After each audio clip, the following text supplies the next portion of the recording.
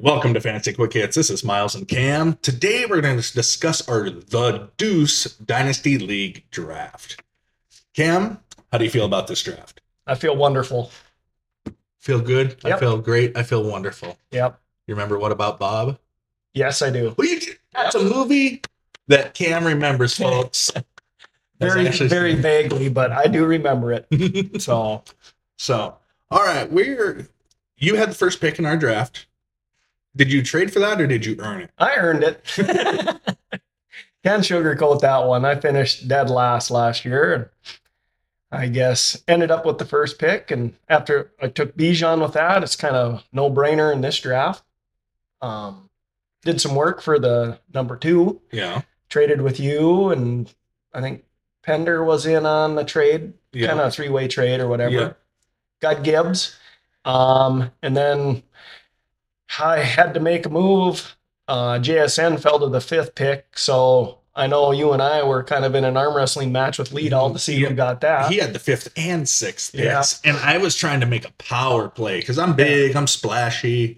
I like to shock people. Mm-hmm. I was offering my first round next year, and was it Damian Harris, David Montgomery, and Samaje Perine for those 2 picks.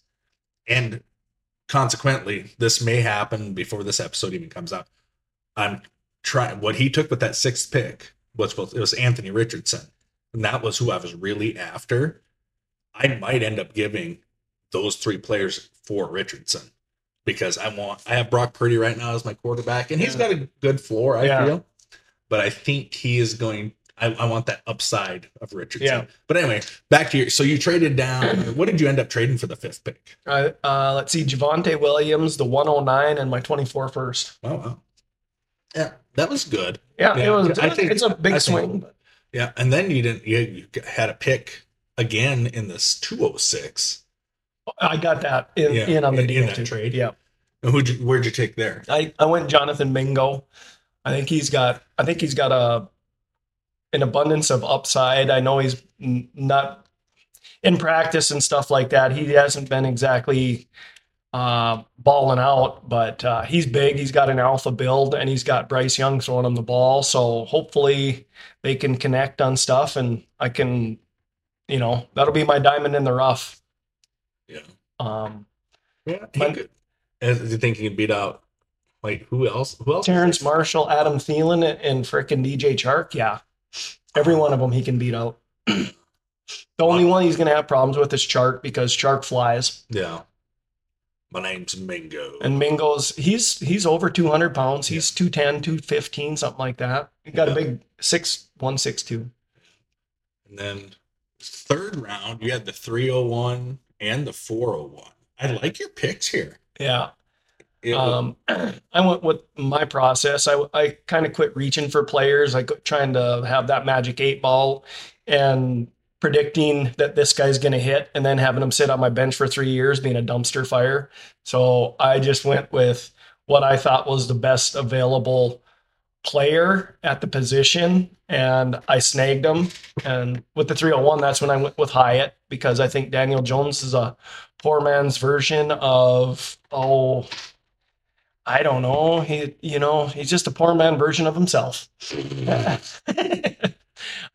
He's not really. He had rushing upside last year and stuff like that. So, and he needs a number 1. I like Daniel Jones. I have him in the other league. Yeah, I mean, he's a sneaky one. You need floor players. Yeah, he's a sneaky one. Yep. And Musgrave fell to the 401, and that was handed to me on a silver platter. That was smash hit right there. Oh, so this reminds me of the year that Pitts fell to Cam at 2.